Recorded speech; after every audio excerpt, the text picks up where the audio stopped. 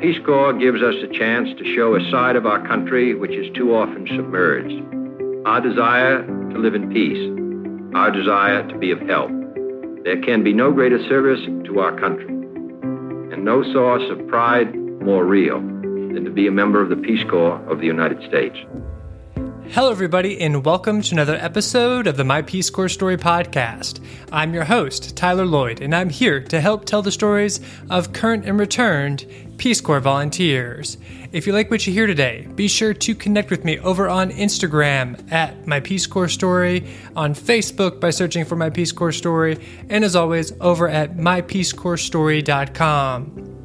If you've been listening to the show, enjoying the show, and haven't left a review on Apple Podcasts or iTunes, what are you waiting for? Head on over there and leave a review for the show. 5-star reviews are extremely appreciated, but more than anything, I want to know what you think so I can better serve my audience. This week's episode is brought to you by LouCBD, LOUCBD.com. Have you been hearing about CBD, interested in trying CBD, maybe to relieve anxiety, stress, help with pain, inflammation? Well, check out LouCBD. Over at LouCBD, all their products are made from organically grown hemp. They contain zero solvents, pesticides, heavy metals. It's all third-party tested, 0% THC. And one of the owners, me, is a returned Peace Corps volunteer. To save 15% off your first order, just use the offer code Peace Corps at checkout. Use the offer code Peace Corps at checkout for 15% off. Now, this week's episode, I have something a little bit different for you guys, so let's just dive right in and I'll explain it in a second. This is my Peace Corps. Peace Corps. My Peace Corps. My Peace Corps story. And I'm back. On this week's episode, I have an interview that was not done by me. This is an interview that is part of the John F. Kennedy Library. Now, over at jfklibrary.org, they have an archive of oral history interviews from returned Peace Corps volunteers. Now, the library has done a ton of them, but very few of them are actually digitized and available online. Now, some of these interviews are very, very long, well over an hour. Sometimes I've seen few over 2 hours long, but they are excellent interviews, and they are available for anybody to go listen to and actually download. They are in the public domain. When I thought of using some of these interviews, my first thought was to go through, listen to the interviews, and cut them down. Make them a little bit cleaner in the flow of the interview, maybe editorialize, and I would play a clip or maybe introduce a clip. And then after that clip, talk about it a little bit. And I had this grand idea, and I spent more than 4 or 5 hours while I was on a plane from one coast to the other in the United States, working on and editing this file, which you're about to hear. And at the very, very end, I gave up. I did not like my edit. The way that these are recorded, it was just a little too difficult for me to go in and clip out long enough segments to make it worth my time. But this interview is excellent, and it comes from John W. Bing, who served as a Peace Corps volunteer in Afghanistan from 1964 to 1967 as an English teacher in Afghanistan in the 60s. Afterwards, he worked on the Peace Corps staff in Afghanistan and then at Peace Corps headquarters in Washington, D.C. As a regional training officer for the Middle East. And he was part of the 3rd group in Afghanistan. And during his first year of service, he taught English at the University of Kabul. And in the second year, he taught English at an agricultural middle school in, I believe it's Baghlan. I'm probably butchering that pronunciation. But in both places, he used the oral method of instruction plus textbooks developed by Columbia University specifically for Afghanistan. And much of this interview is focused on Bing's views on the activities to promote cross-cultural understanding. And this is important because Bing was the co-author of the first draft of Peace Corps' cross-cultural training manual. And then he's been working in the field for international education and cross-cultural training pretty much ever since he ended his service in 1967. This is just an amazing interview. It was originally recorded on November 5th, 2018 by Evelyn Gansglas. That's the woman that you hear in the recording. But if you like this, if you like me going in, listening to these interviews and just plopping them down in their entirety, let me know. If you think I should actually go back in and edit them and cut them down and editorialize them, let me know. I'm trying to play around with a few different things of bringing in stories that are a little bit harder to get from, these countries like Afghanistan that we only served in for a very short period as Peace Corps volunteers. And I've got some ideas from some more monologue style of me exploring topics based on recommendations from you guys as well. So without further ado, here is John Bing, who served in Afghanistan from 1964 to 1967. John, why did you join the Peace Corps? It was a turbulent time, and I had just left graduate school. My father was an immigrant to the country, and I had the international bug. I did not have the international bug strongly enough to go to Vietnam. And so I found I applied to the Peace Corps for French Africa. And naturally, they sent me to Afghanistan, where not a lot of French was spoken, which I hoped to learn. And instead, I learned the lingua franca of Afghanistan, which is Dari, much better than I ever learned French.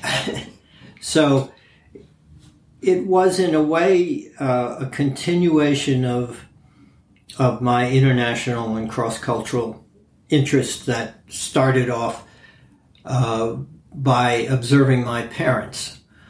My father coming from Germany and being very much the German temperament and culture, the leader of the family, and my mother, who was Irish, English descent, who'd been over here for a long time, her family.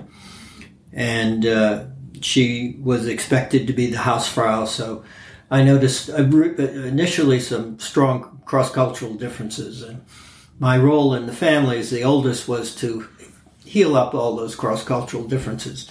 So very early I got involved in that field.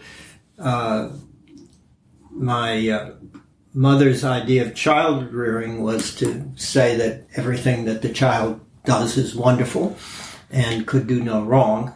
And my father's was the opposite, that this guy is a Dummkopf and couldn't do anything right. So I saw these differences from a very early time. And the Peace Corps was a way of testing myself in international waters. And Vietnam was still going on at that point? Yes. Vietnam was still going on at that point. So when I got there... When you got to Afghanistan? Yeah. I immediately learned a strong cultural difference when I went up to buy some oranges and decided to try out my Dari. It was called Farsi then. It's a variation of Iranian Persian. And so I went up and I knew that you negotiated. And so I started to negotiate. And I said, how much is this orange? And he said, it's 1 Afghani. And I said, well, if I buy 2, how much will it be 2 Afghani? And I said, well, I think I'll take all 10 And he said, I'm not selling any to you. And the reason was because he was a Khalifar. He was, even though he was only a street seller of fruit, he was an older man with great dignity, and I had insulted him by over-negotiating the product. Oh. So I learned very early on about that cultural differences were more subtle than I had learned. Speaking of the training, learning about Afghanistan, there were two important things that were an upshot of the training. One was that I met a lifelong friend, first there, one of the language teachers who became Dr. Ihsan Intizar, and whose funeral I went to 2 months ago in Lodi, California. So we knew each other much of our lives and had great affinity, friendship, and affection for each other. The other was that Kennedy was assassinated during that time, and so it was really quite, in a way, a difficult period. So I found myself in Afghanistan after the training and began my work as an English teacher. Okay, we're going to back up a little bit. I also want to go back and just talk about the experience of being in Afghanistan when the president was killed. So you applied. Where did you grow up? All over the country, the eastern part of the country, New York City, Connecticut, Alabama, Missouri, Michigan. And you said you had gotten your master's degree when you applied? When I applied from graduate school, which I actually left without completing. Later, when I returned, I got my doctorate from University of Massachusetts in international education. And what had you been studying before? I was thinking about going into journalism, and I just didn't know what I wanted to do. So I decided to give myself a couple of years and, see what I was like 2-3 years from then. And where were you in school? Well, I did my undergraduate work at Harvard in English Lit, and then went to the University of Michigan. The home of Peace Corps. Pardon? The home of the Peace Corps. That's right, or at least that's where the idea was brooded about. That's where it was discussed at first. So how did you know about Peace Corps? I was very much devoted follower of Kennedy, and and I knew of the fact that he'd taken up the Peace Corps as one of his signature approaches to foreign international work. Okay, so you applied and you were clearly accepted. Yes, and a different part of the world. Well, different part. Were you happy about being accepted to Afghanistan, or did you go back and complain about that? No. I think I knew enough about the federal government to know that complaining wouldn't get you very far. Well, so. Some people complained and shifted. Well, actually. Really, Yes. then I didn't know as much as I thought I did. In any event, I was quickly brought to a training program at the Experiment in National Living in Brattleboro. That's where the in-country training was. That's right. At that time, all of the training was in-country. It was in the U.S., I should say. And it was quite an excellent program, and I got to know all the Afghan instructors very well, and I liked them. One incident from that period I remember well is that I was invited to play a game of chess with an Afghan, and there were two surprising cultural differences. The first one was that there were certain moves that were made by the knight and the king which weren't the same as Western chess. And I believe that it's an earlier form of chess. It was the way chess developed from. For example, when you brought the pawn down to the final rank, you didn't get a choice of pieces. You got the piece on which the pawn landed. That was one of the differences. The other more interesting difference was that instead of having one opponent, there were 4 opponents. And they were all helping the original opponent. They were all the Afghans were helping this guy. And I didn't understand it. I got a little bit hot under the collar, and I said, "Why are you helping my opponent?" And they said, "Well, he's a friend of ours. Wouldn't you help a friend?" So I learned what later would become the first dimension of Hofstede's original 4 dimensions of cultural differences. Geert Hofstede, who was the leading researcher in the field of cross-cultural differences, and that's the difference between individualism and collectivism. And I, being a very individualistic American, thought everybody was, especially at that point in my life. And I learned immediately at that chess table that there was quite a different approach that I was about to walk into.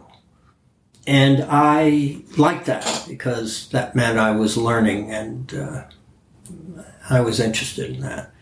So you learned Dari. I mean, yes. You started learning cultural differences. The Dari instruction, I assume, was pretty straightforward. What was your cultural orientation? Actually, the language was not straightforward because they didn't have a language manual at that time.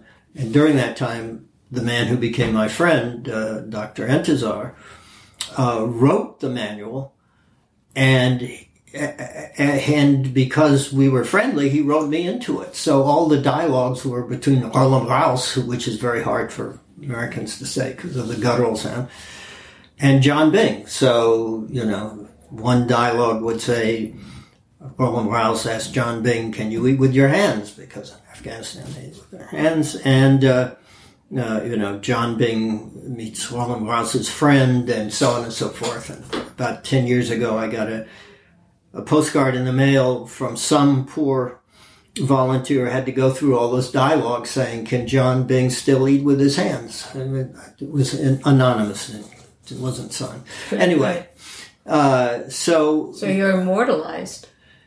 In a very odd way. That's great. In a very odd way. But that was the beginning of this lifelong friendship that ended 2 months ago I'm so sorry.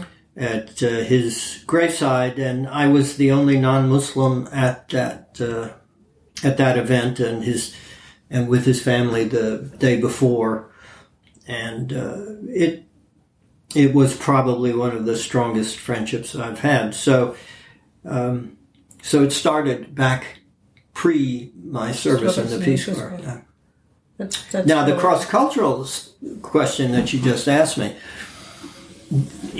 It was a time of transition between the area studies approach, where people gave you a bunch of lectures about the soil types of various things in Afghanistan or the history of the place, and much more of a how do you get along in another culture with these characteristics.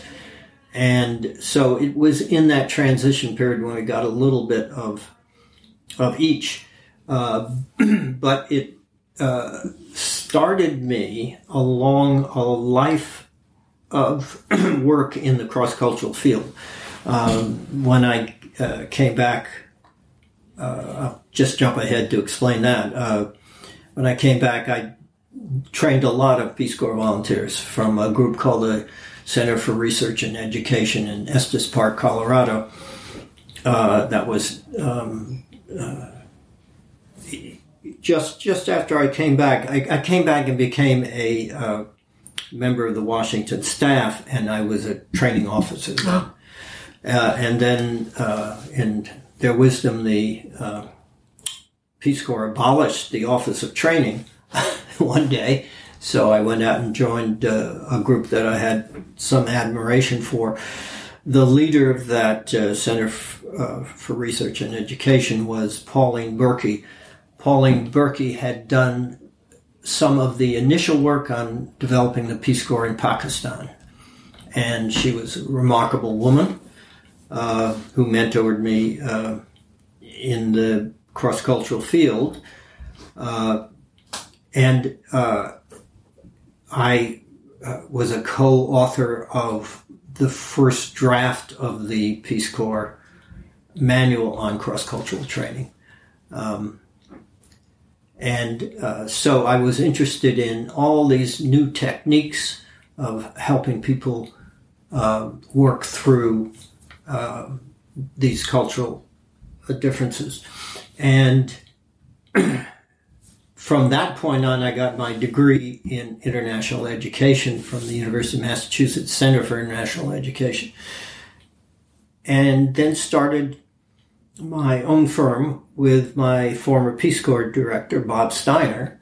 We started a firm that was in the language training field for people coming to the United States and who were going to go to college here. And so we set up a training program for them.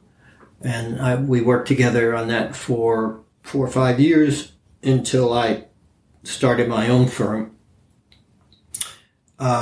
which is still around, called ITAP International. It was originally International Training Associates of Princeton. But Okay, you're jumping way ahead. okay. So we're going to try to do this somewhat, not totally linear, but a little linear. Logic is different in different cultures. I totally understand that. But I think that it's all... So you were trained in Brattleboro. How many people were in your group? About 45. And all in training and in education? Were they all? Oh no, all kinds of different fields. We had a beekeeper. I think we had warehouse people who knew how to. But all going to Afghanistan. All going to Afghanistan. Various forms of educators. Probably the largest group was the English as a second language group. And that's what you were? That's what I was in. Okay. So, anything else you want to say about the training at the time and clearly the friendships you made? But did you think the training, now that you've become a professional over all the years in this field, do you think the training adequately prepared you for Peace Corps? It did a fairly good job. I think I was fortunate to have very competent people running that program. And certainly the language training was excellent. The cross-cultural training was good. And then, I picked up a lot of my own through my friendships with the Afghans, as the chess game was an example of. So I think I had no complaints at any time about that program. Excellent. Yeah. So you then flew from somewhere, from Boston or somewhere? I think it was JFK, but I'm not whatever. sure. Yeah. To where? To Kabul? We overnighted in Tehran, and then took what later we called the Afghan Airlines we called the Inshallah Airlines because there were numerous Inshallah airlines in the world. We had the same airline in Somalia. So Ariana took us into Kabul, where I first met Bob Steiner, who would later become my business partner. And Steiner was a legend among Peace Corps directors because he had grown up in Iran and spoke perfect Farsi and impressed the Afghans no end because not only did he speak their language, but he spoke it better, quotes, unquotes, better than they because it was more formal Irani. Yeah. Interesting. All right, so you got to Kabul, and were you then immediately assigned to different places, or was there further training? No, there was no further training, which brings up the whole matter of Peace Corps training. It started off all in the U.S., I think Puerto Rico had a Peace Corps center. But basically it was in the U.S. And then by the time I got into providing Peace Corps training, we did it half and half in the U.S. and now it's totally overseas. And now it's totally overseas, which I think the half and half model was the best preparation because you can do certain things from here that you can't do there, and you can do a lot there you can't do here. So, in any event, that was. All right. So where you got to Kabul? Let me ask, what happened when you got off the plane? Were you shocked? No, I was intensely interested in what I would find, and so did all kinds of sort of experimental forays. But one characteristic I had, again related to this cross-cultural area, is that I was really a type A personality. I was always trying to meet the Afghans I was supposed to meet to set up classes or to do this or that or whatever, and they would never be there. And I was confused by this, and then an Afghan guy took me and said, well, we're going to go to a tea house together. I said, why? I got things to do, important things to do. And he said, we're going to a tea house. So he sat me down, and 4 hours later, we were still sitting there, and I had calmed down. I'd not only calmed down, but he taught me a lesson, which was in Afghanistan, you must take time for contemplation, and you must take time for things other than meetings. We had tea poured into teapots from samovars, and in the beginning you put 5 or 6 spoonfuls of sugar into a cup. The tea was over-sweetened, but by the 10th cup, it was bitter. And my friend said, well, that's life. It's sweet now, but you get older, it gets a little more bitter. So there were a lot of those kinds of wise statements. There were a lot of those kinds of learnings. Within the first 3 weeks, I found myself invited to a dinner where the lamb was served, and I was served the lamb's eyes as being a guest and so on. So I dutifully consumed it. The first assignment I had was at the University of Kabul. Doing what? Teaching English.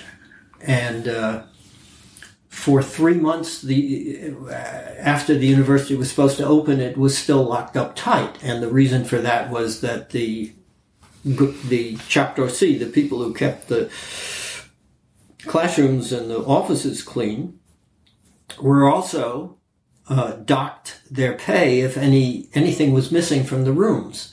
So they discovered the best way to keep the rooms safe was to keep them locked, which they did. So nobody could get into the university. That was the story we told. Looking back on it, I can't imagine it's true, but it might be. We were 3 months, and during that cold Kabul winter, when it got down to many, many degrees below zero, we had nothing to do but to tend these fires in our rooms, which were made, this was a Peace Corps innovation, made out of sawdust. They were big tin can with sawdust in the middle, and you put a pipe down the top of it, and then you took the pipe out, packed it down, took the pipe out, and then you lit it from the middle out. And theoretically, it was supposed to burn from the middle out to the ends and provide heat. And sawdust was very, very cheap and otherwise unused. And so the Peace Corps saw those. But the problem was it wasn't designed properly, and the sawdust kept falling in the middle, in which case you'd have the smoke coming out into your room, and this would happen 2 or 3 times. Right. Not a great design. No, it wasn't a great invention. But we waited 2 or 3 months, and finally the place opened, and I taught there for a year. Then And this was at the college level? Who yes, were you this was at the teaching? college level. Men? Women? There were a few women then. This was a very odd time in Afghanistan in terms of women's rights, because Zahir Shah, the king, had decided that they needn't wear the shadar anymore. And you saw Afghan women in miniskirts during those times. Really? It was this is strange interim time when women had more freedom, I think, than either before or since. And so they joined their fellow students in classes and so on. And this all fell apart when the Taliban came in. So where did you live? Did you live at the university? No. We had a Peace Corps rented houses for all the volunteers all over the city. Kabul. In Kabul. So there were lots of volunteers in Kabul? Lots of volunteers in Kabul. And you shared a house or an apartment? With two others, yeah. And we got along sometimes well and sometimes not well. I remember that nobody changed. We got electricity occasionally, and then the lights would come on, but when they blew out, nobody changed the light bulbs. It was a waiting time. And the second year, I went to Baghlan in the north to teach at a middle school there. And that was a much lovelier experience. Well, let's, before we do that, so you taught English at the university level, and were they starting students, or? Yeah, Or did they were. know some English, or what was that like? There was a variety of abilities in the class, and I remember one tall Pashtun guy. The Pashtuns basically came from the southern and western part of Afghanistan, and he was from Kandahar. And I was sick one day, and I was in bed, and he came to visit me with a bunch of oranges. And he said to me, I have to pass my exams because my family would spend all this money to send me to Kabul, and if I don't pass, they will have a sense of shame, and they do a lot of mischief. My family, they happen to take gold and drugs from one part of the border to the other. So anyway, I just hope you get well, and I do well. So he left, and the Afghan fellow who worked for me, because did the house cleaning and stuff, he started to laugh, and he said, "You better watch out for that guy. He's one tough guy." And so that set up a kind of a conundrum for me, whether I was going to follow the precepts of good teaching and flunk the guy, or It was that bad. I mean, he was not going to do well. or whether I would pass him and my life would be safe. So the passing grade at that time at the University of Kabul was 35 out of 100. The guy got 38 out of 100. I gave him his paper back, and he said to me, "My family will do anything for you. You will come. We will give you a feast in Kandahar." I said, "You did it all by yourself." I did. "Oh, we understand all that." I'll take credit. Why not? So, anyway, there was so much about Afghanistan then that was 13th century. That was the way things had been done. I remember speaking with a farmer in Baghlan and asking him how his crops were doing. And he said, "They haven't been doing very well for some time." I said, well, what's the problem? And he said, well, Genghis Khan destroyed all our underground water supplies, and things have been tough ever since. So it was, the memories went back that far, and it was very much a 13th century kingdom. So, in caste and class, or in other ways as well? Well, my friend Dr. Andazar once broke them down broke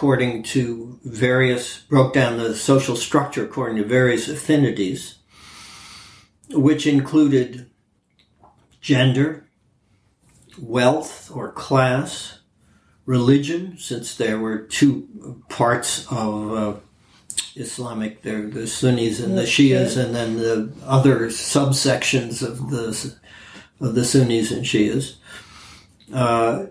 according to how much land you own, whether you're a government official or not, and 3 or 4 other categories, all of which were affinities, and it all depended how much that affinity group could provide as to which one you decided to join. And so you had choices. You had, within limits, there were choices. Yes, you could stick with the Shias if you were Hazara, as they were called, and the Shias were in the central part of the country. And if they went outside that, they were discriminated against. So you could just stay where you were instead of going out there, or you could join the government and become a government affinity group. There were all kinds of. But there was a way. Was there a way of escaping the poor? Limited.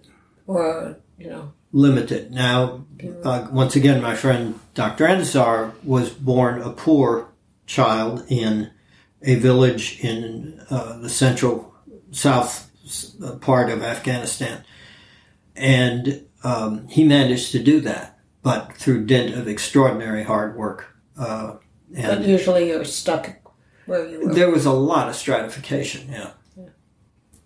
So why did you decide to leave? Did you decide you wanted to leave Kabul, or was it decided I think it was a joint you? decision with Bob Steiner. And why did you leave? We were stuck in this university that opened 3 months late and was not really organized well at all. And I was interested in going to the provinces and seeing what it was like outside Kabul. And he said, go for it. Well, just before we leave Kabul, who did you interact with? Did you interact with your teachers, with your fellow teachers, with students, with neighbors, peaceful volunteers, all of the above? Pretty much all of the above. By the time I had been there for a year, I was speaking fairly good Farsi, so I could get around quite a bit. And so I met with fellow teachers. We'd go off. We'd have parties with them. There were Peace Corps parties. So there was a social life. There was also a bit of the, how to put it, Afghanistan has always been the crossroads of many civilizations, cultures, and also of adversaries. And the Russians and the Americans at that time were vying for influence. And so occasionally volunteers would go to parties where there were clearly Afghans from the government who were asking interesting questions about why the American government was supporting a certain person in the government, and do you support him, or, so it was fairly clear that this was kind of, that we were being watched closely. And that added a little taste of. Did you meet any Russian or American spies while you were there? I'm sure I did. And the Russians were a little bit, they hadn't come in great numbers.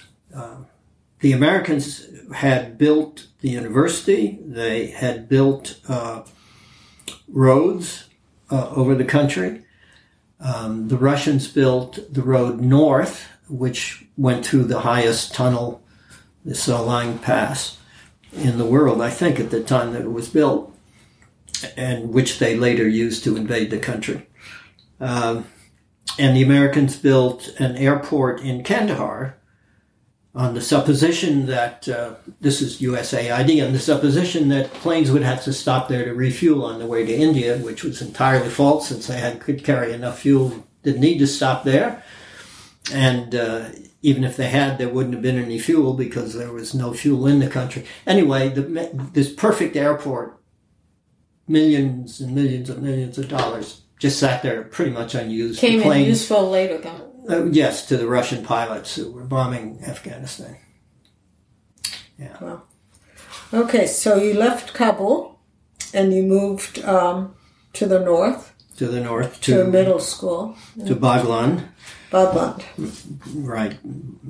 Baghlan. And by that time, I had married. And so my wife and I, who was another, she was a Peace Corps volunteer in Group 1. Oh. We were there, and she You missed a whole romance. I mean, you just kind of jumped over all of that. Well, just... Can we spend 2 minutes on meeting your future wife? Suffice it to say that we had our wedding party at the ambassador's house because he had fallen for her because she had been an actress in Oklahoma, the Laurie, and she'd overcome the ambassador. So he gave us the party at the ambassador's house. It also happened that we, in fact, weren't married because the American charge at the time didn't know U.S. law. U.S. law states that you have to be married by a country, official of the country in which you reside. He didn't know that, so there were about 20 couples married at that time who turned out not to be married. The embassy is an American... embassies are always considered the property of We weren't married at the embassy. Oh, yeah, that's... We just had the party there. Okay. So it turned out that when we were back to train volunteers later on, we found out we weren't married. And at that time, my live-in lady friend kept saying, "When are we going to get married?" And I said, "We're pretty busy now. Let's wait a little." Anyway. We finally went to a police station, and with my friend Dr. Andazar's help, who was translator, we got married by the police department of Kabul. And, of course, I had to give a bride price.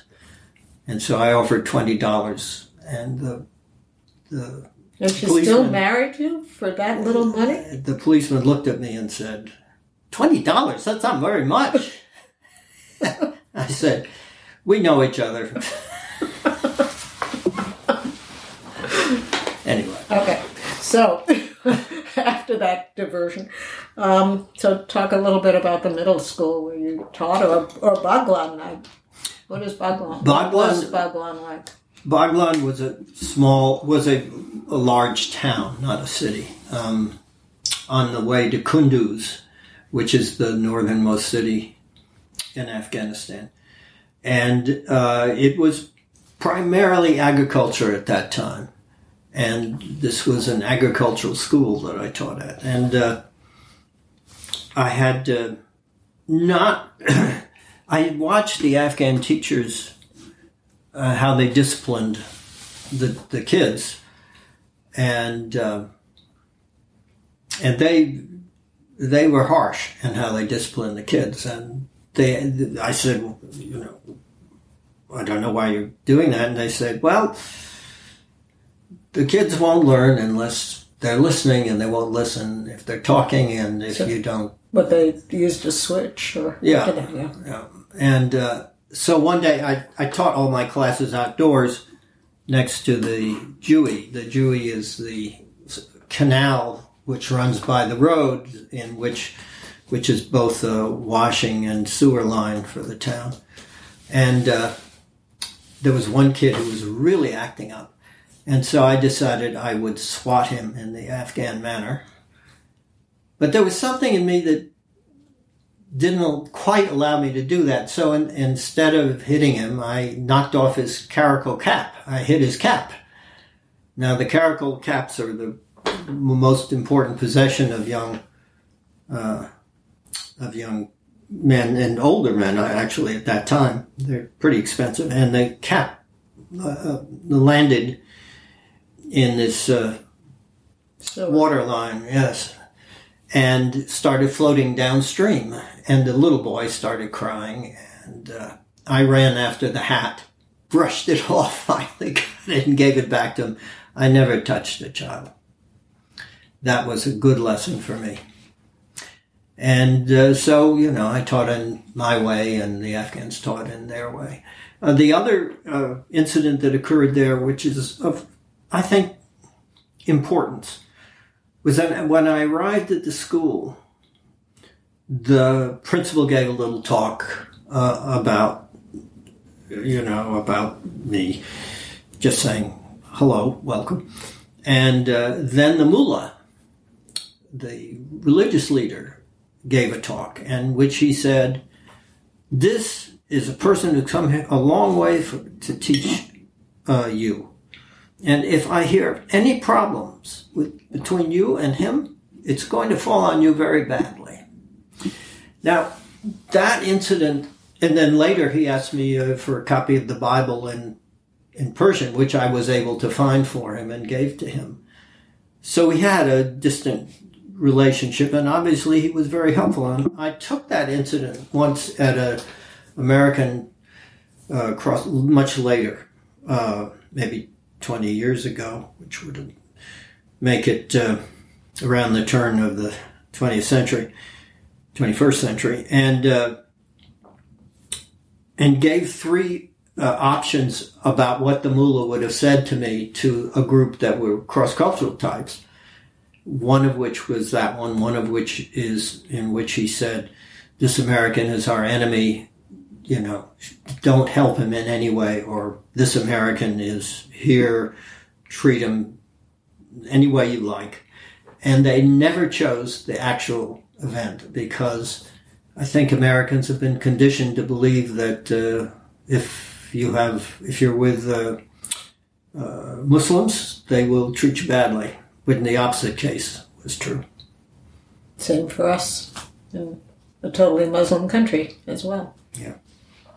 So you taught middle school English, is that?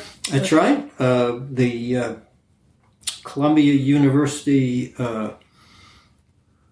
Education Division had been for some years producing textbooks in Afghanistan, in Kabul, and they were distributed throughout the country. They're pretty good textbooks. I've been taught to teach English in certain ways in training, which were reasonably successful.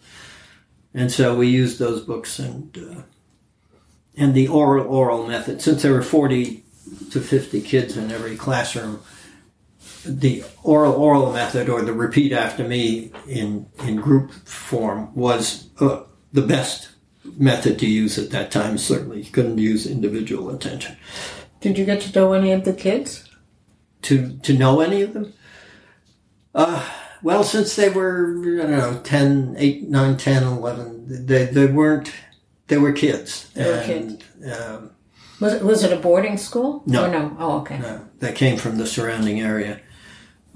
There were also nurses, volunteer nurses in the town, but we didn't have a big presence. We were kind of isolated up there, but that was fine. We were a part of the town.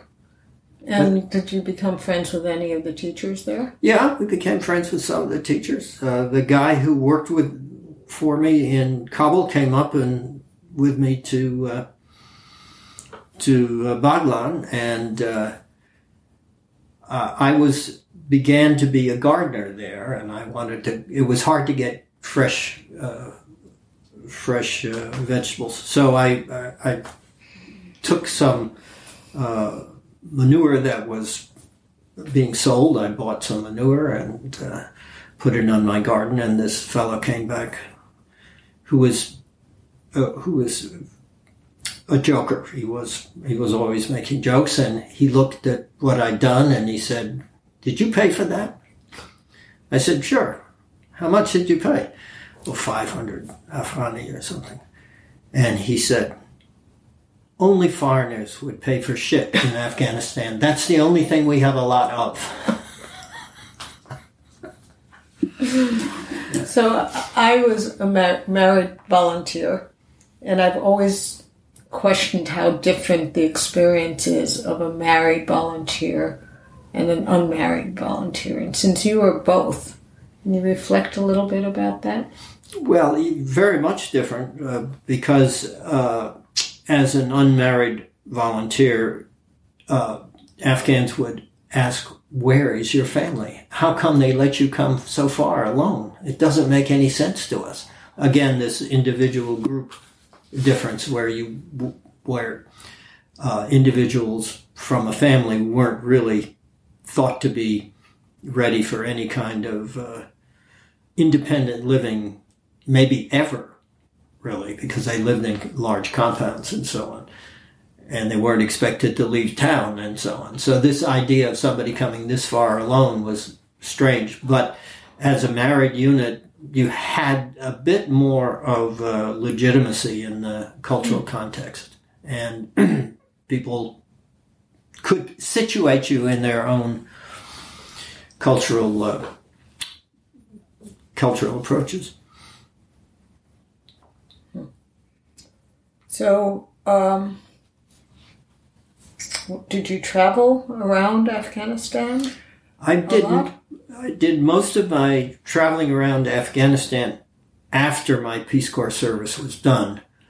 My then wife went to Iraq to teach English for 6 months, but for 6 months I became a staff member, a kind of a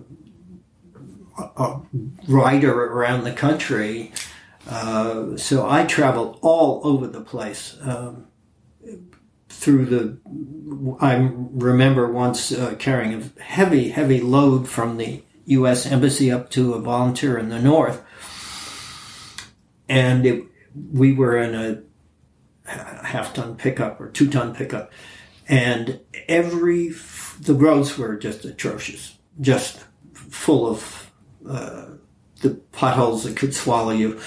And then when it rained, of course, couldn't go anywhere. And we broke a spring in the truck every 50 miles. They just break. And so we'd go to the next town, and there would always be a blacksmith, because there were blacksmiths in every town. So we fixed it, and we'd go another 50 miles and find another blacksmith and so on. And you were helping with teaching? No, at that point I was carrying mail and money and packages to volunteers. When we reached the volunteer in the far north with these 5 heavy cases of material from the embassy, we brought them into his home, and somehow he'd managed to finagle a refrigerator. He had a refrigerator. And I said, what in the heck is in these boxes? He said, well, let's open them and find out. Well, it turns out he had a girlfriend in the embassy, and she was sending him cartons of beer. I have to confess that I was rather happy at that result, even though it was technically illegal. So you carted all that beer? Yes. And then made the circle route around Afghanistan, went to Mazar-e Sharif, and then Maimana, and then Herat, and then Kandahar, and then down below Kandahar into the desert, where I got stuck We got it was a trackless desert, so you sort of had to point your way toward the direction you went. And we got into a dry riverbed and got stuck at noon in the desert, the Dasht Khali, which was called the empty desert. And there was a guy who was an evaluator from the University of Texas who was with me, and the driver of the truck was an Afghan. And he and I just lifted the back end of that truck because we knew we'd be dead in about a day if we didn't. Yeah. Oh. So, lifted it up. Well, I mean, the desert would have killed us. It was lifted up, got to where we're going. And so it was a very interesting trip to see the whole country. The groups that I trained later, that we trained later, out of the Center for Research and Education, were vaccinated, smallpox vaccinators in Afghanistan. There's a film made out of that time. Now, they went everywhere because they vaccinated every human being in the country. They were remarkable people. Of all the Peace Corps volunteers I've ever known or heard of, those were the ones who did the most. They just went everywhere. By jeep, by horse, by camel, by mule, by whatever, by walking. And they're all women. They're all women because men couldn't vaccinate women, but women could vaccinate men and women. So women could vaccinate men. That's interesting. Yeah. So anyway. Okay, so you did your wife work while you were still a volunteer? Was she still? Yes, she was still. She was still a volunteer. She was also teaching. Also teaching. Yes. So you were assigned together. Right. Okay, so you've worked as staff for a while in Afghanistan, and then did you go home, or what happened afterwards? That set me on my lifetime work. If before I had a tendency toward it, that set it. And I came back, worked in the Peace Corps as a regional training officer, training volunteers for all over the Middle East, and spent a lot of time traveling in Northern Africa and other places. Then when they closed the Peace Corps training office is when I joined the Center for Research and Education and began training volunteers through the Center for Research and Education, trained thousands and thousands of volunteers. And some of the basically it was just outsourced. The training used to be done by Peace Corps, and then they used contractors? Well, I think they used, with the exception of Puerto Rico, I believe they used contractors everywhere from the beginning. But you said you were in the training office. So well, the training office, when it existed, was to supervise the contractual trainers. Okay. Yeah. And so we did the training for some of the vaccinators who went to Afghanistan, and we put them in the Four Corners area of New Mexico, Arizona, Utah, and Colorado on reservations on Native American land, and they went around doing health work with those groups, and that was good training for them. It's harder to find rougher country than Afghanistan, but that comes close. So that I did for a number of years, went back and got a degree in international education from University of Massachusetts, worked with Bob Steiner for a while with this language program. Bob Steiner was the Peace Corps director that I knew when I went to Afghanistan as a volunteer. So we started a company, and this company did training, language training. And then I decided it would make sense for me to resume my work in the cross-cultural field.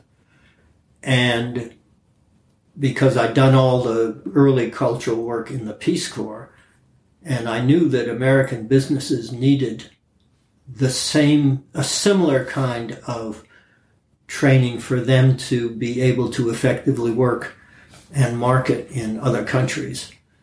And somehow that worked. That company that I set up in 1986. This is ITAP? Yeah, in Princeton, New Jersey, exists now to this day after having worked with all kinds of the larger companies. I worked for J&J for 25 years as a consultant.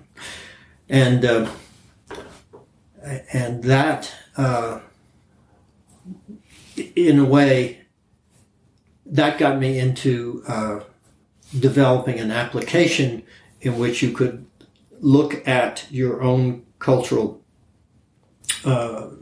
proclivities and compare them with cultural dimensions of people from all over the world, and therefore get a head start on knowing what the likely differences and similarities were that you had with other people from other cultures. And that was a application that we just sold to a group in Singapore. And then I also developed something called the Global Team Process Questionnaire, which came out of my experience working in the Peace Corps and other places. And Global Team Process Questionnaire. And that, what does that mean? That is a application which people on a team take, and that gives them a sense of how effective they are at working together, where their gaps are, where they lack trust, whether they lack a sense of what their objectives are, whether they lack a sense of whether they're learning anything from this experience or not. There are a number of dimensions that are measured through it. And then you compare that group with similar groups all across industries. So you know if you have an effective team or an ineffective team and what you need to do to make it more effective. And we're now reviving that instrument, which was dormant for a few years, and it's going to be used in Europe pretty soon. But all of that comes from that Peace Corps cross-cultural sense, maybe just from sitting down and playing chess with Afghans. All of it. So it's clearly had a tremendous impact on your life. Yeah, it's focused and delineated my professional life. Now, the circle is closed now, because about 4 years ago, I started with a group with 4 or 5 returned Peace Corps volunteers and 3 Afghan Americans. A group to support weavers in Bamiyan. Now, Bamiyan, you may remember, is where the Buddhas were and were destroyed by the Taliban. And these families often live in caves around the town. And so one of our number, a fellow by the name of Phil Smith, is a weaver who also was in Afghanistan, wove rugs in Herat, learned how to weave rugs there. I think I've met this guy. I'm sure you have, or you should. He's really a remarkable man. And he he determined that the looms that had been used for the last 2 millennia, which were earth looms, pounded into the earth, and then the women sat on each side and passed shuttle back and forth, were rather limited because you couldn't use them in winter when it snowed. You couldn't use them when it rained. It would mess up what you were weaving. And so sent a counterbalance loom to the weavers in Afghanistan. We've raised now, I don't know, maybe $30,000, $40,000 for this group there. They have the loom. They're producing better quality material and much more of it than they ever have before. And they went along and used the original loom and copied it. And now they have 2 looms up and going. And they're very now much more productive than they've been before. Oh, exciting. Several of the families were able to come down from the Cays and build a home in the Bamiyan proper. So we're still working on it. That's wonderful. So clearly it's had an impact on your life. What impact do you think Peace Corps has had in, I'll ask Afghanistan, but you've traveled around the world with your subsequent work. Do you think there's been an impact in developing countries? Or what that impact might have been? Well, this is a big question. This is a big question that I don't know if anyone has ever studied in the kind of level of depth that would be necessary to give it an answer. I was tremendously disappointed in what happened in Afghanistan after 1969 or 79. I'd gone back in 74 as a USAID worker and begun to see, we did an evaluation of non-formal education. And I was beginning to see cracks and fissures in the society. But what happened there is awful. And it was set off by the Russian invasion, there's no question about that. The Russians made a terrible, stupid error, no more terrible, stupid than we made in Vietnam, but nevertheless, it set the country back 100 years anyway. And it's still struggling. So in Afghanistan, it's like dropping a stone in the ocean. The ripples only go so far, and the ocean's an angry place. I think in other countries where peace has prevailed, I suspect the Peace Corps has had much more of an impact than we managed to have there. Though there are Afghans, of course, who still say, X or Y who taught in my village. So there are individual Afghans who certainly were influenced by the Peace Corps. But at a societal level in Afghanistan, the other forces were too large, too crude for us to have a lasting effect. When did Peace Corps leave Afghanistan? When the Russians came? When did Peace Corps leave? Yeah, just before the Russians invaded. The Russians had installed a government that was against any other Western group, and they essentially kicked out the Peace Corps. I'm not sure of the exact year, but it was somewhere around 1978 or 9. And so that's been a big disappointment, but it's also been behind the work that we're doing now to try to continue that work in the face of all these problems. And we know that if we can support, we're doing this entirely different from USAID, from the Ford Foundation, anybody else. We just say, it's your project, you tell us what you need, you tell us what your objectives are, and we will do our best to support it. But we don't tell them anything about what to do. We don't tell them how to live their lives, how to make their projects, what to spend their money on. It's entirely up to them. We have that freedom because we're not a part of any larger institution. And we'll see if the outcome is better. The outcome so far has been very encouraging. They've got production, they've got productivity, they're making money. They've built a second loom. They're going to establish a cooperative. How did you find out about them?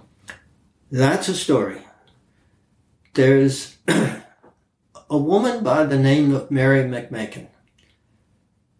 She's 89 years old, and she lives in Kabul and Bamiyan. About 6-7 years ago, I read about her and sent her a note saying, amazing stuff you're doing. She set up 2 nonprofits. She'd been there since 1980, I think. little time back here, but mostly in Afghanistan. Last year, President Ghani gave her honorary Afghan citizenship. And she informed us about this group that she thought had a lot of potential. And she is an advisor to them.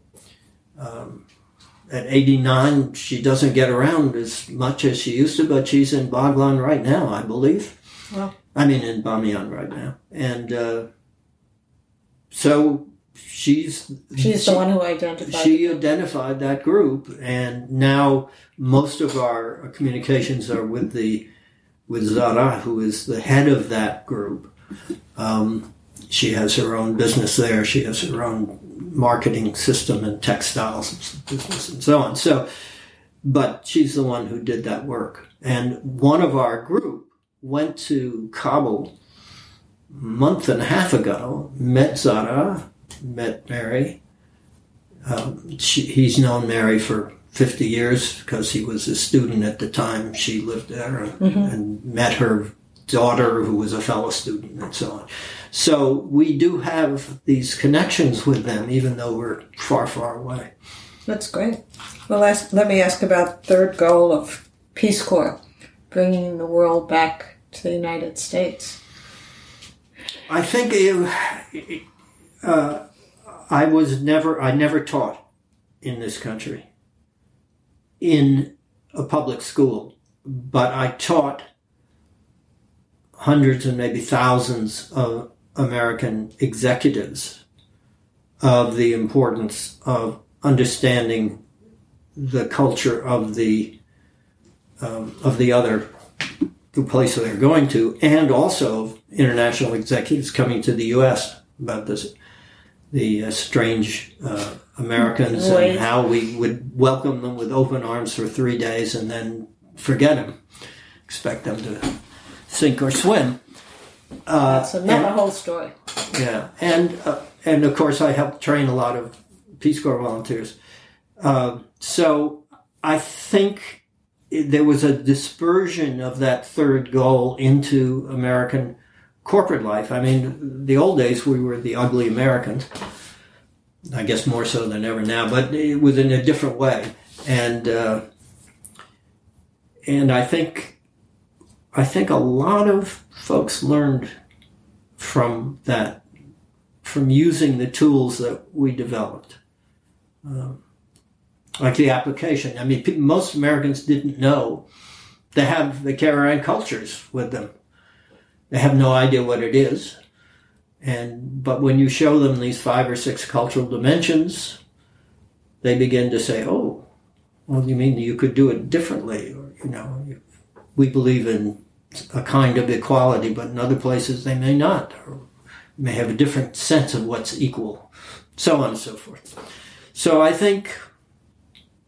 hope I've spread a few seeds, but it's a big, angry ocean, and well, everybody just does what they can. Right? Everybody does what they can.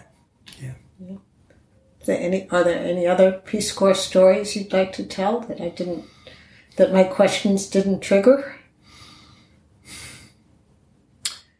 No, I think we've covered the territory. We've bored future generations to death. No, I don't think so. I thought it was very insightful. So thank you so much for the interview. Well, it's been very enjoyable. And there you have it, another episode of the My Peace Corps Story podcast. What did you guys think? Did you like this style? An interview that was not conducted by me. Yes, there are other people who are very adept at interviewing returned Peace Corps volunteers. This is not a one-man band. I have not monopolized the Peace Corps interviewing circuit. But do you like this? Do you want me to have more of these? Do you want me to go in and cut them down into shorter episodes, maybe 25, 30 minutes, with me talking about them and entering the clip? Always welcome to ideas. Let me know, reach out. One of the best ways is actually via Instagram, sending me a direct message over at My Peace Corps Story on Instagram. So let me know what you thought about this episode. And if I don't hear any overwhelming objections to them, you guys are probably going to hear a few more down the road. So let me know if you don't like them, because I really can't do anything about that if I don't actually hear from you guys. So reach out to me. Look forward to hearing from you. Hopefully you guys really enjoyed it. I thought some of his stories were absolutely amazing, especially the one about the beer and transporting that one out there. That was funny, in getting married. But excellent stories, as all Peace Corps volunteers have. Remember, every volunteer has a story. What's yours?